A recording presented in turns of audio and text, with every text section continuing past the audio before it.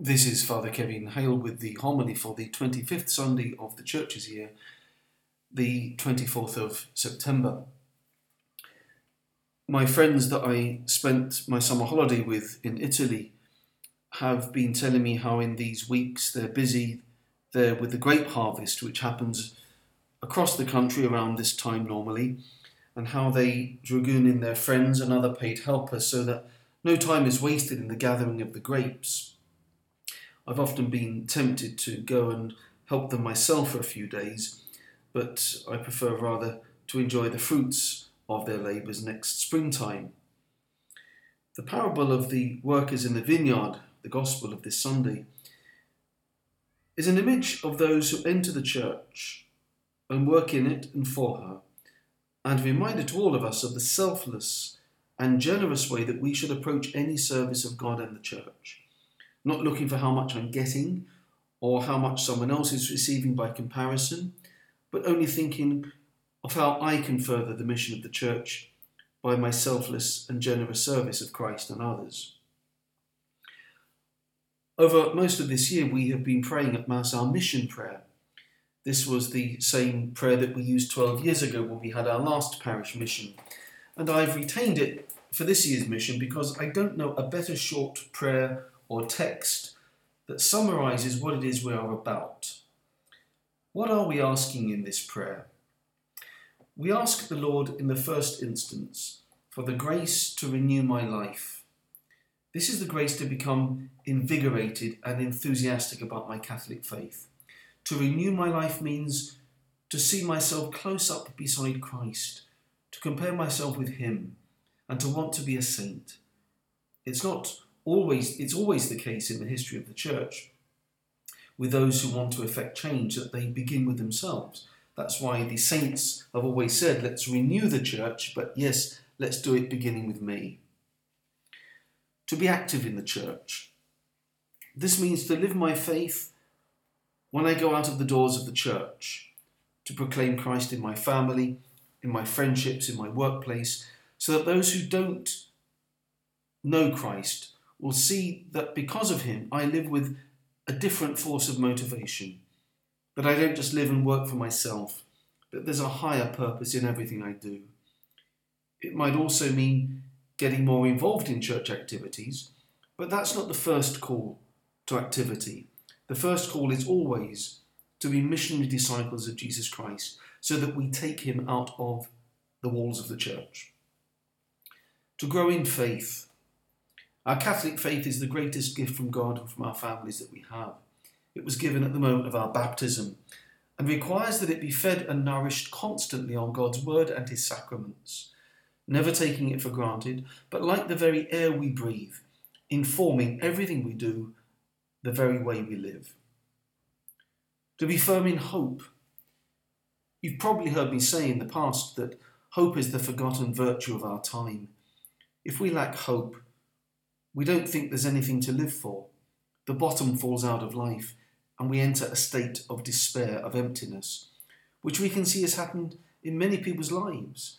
The rise of suicide amongst increasingly large numbers of young people is a symptom of this despair.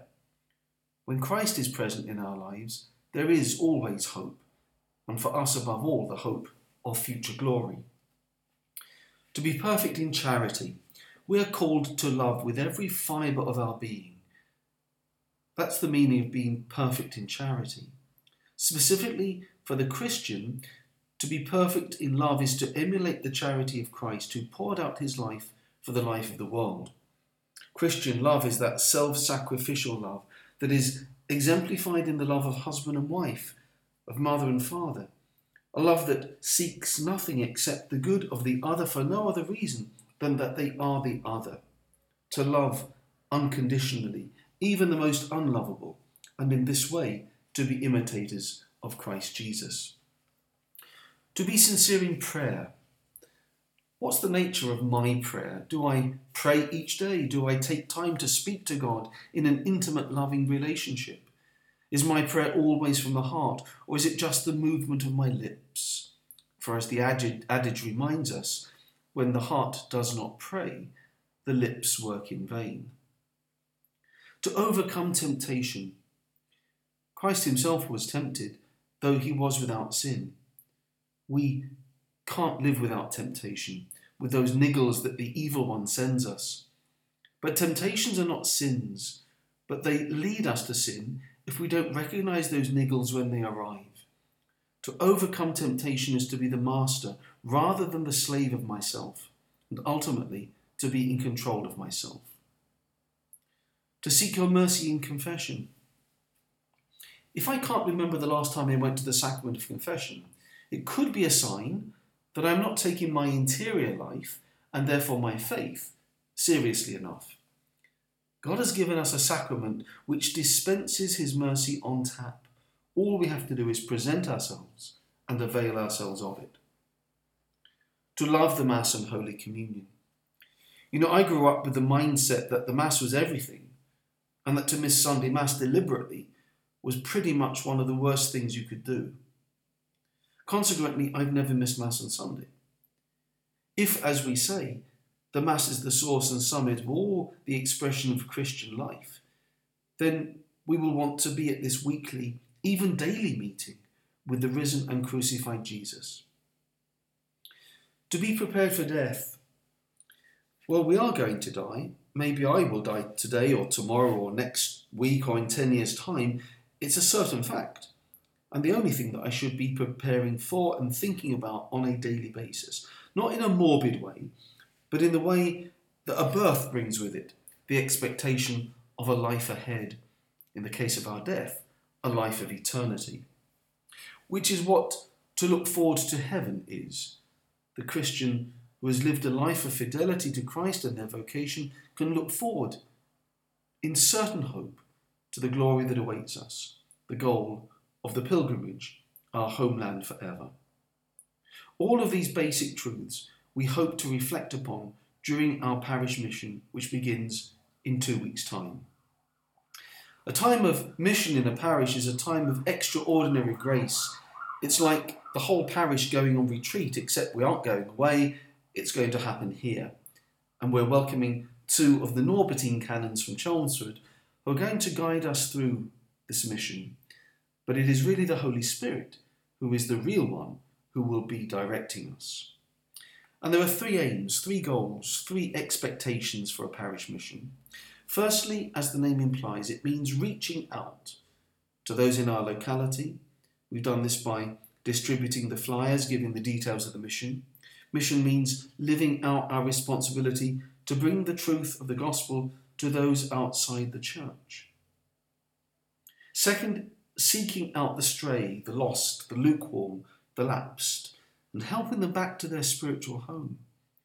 Is there someone close to me like this? Someone whom I can give new hope and heart to? Well, begin by praying for them. And the third, it's for us, Christ's faithful, that we will go from being faithful, good, practicing Catholics to becoming saints, to becoming completely fervent. What I'm asking us all to do then is now to commit to being in church twice a day if we can. Once for Mass, either at 6:30 or 9 a.m. There'll be a short instruction at the end of those Masses for those who can remain. And then the evening service or the liturgy, which has a specific theme relating to the mysteries of our faith. Above all, I'm asking you to redouble your prayers for these intentions now by praying daily the mission prayer and asking our Blessed Mother Mary, our patroness, to bring us through those days closer to her Son Jesus. Let us pray. O God, who founded all the commands of your sacred law upon love of you and of our neighbour, grant that by keeping your precepts we may merit to attain eternal life through Christ our Lord. Amen.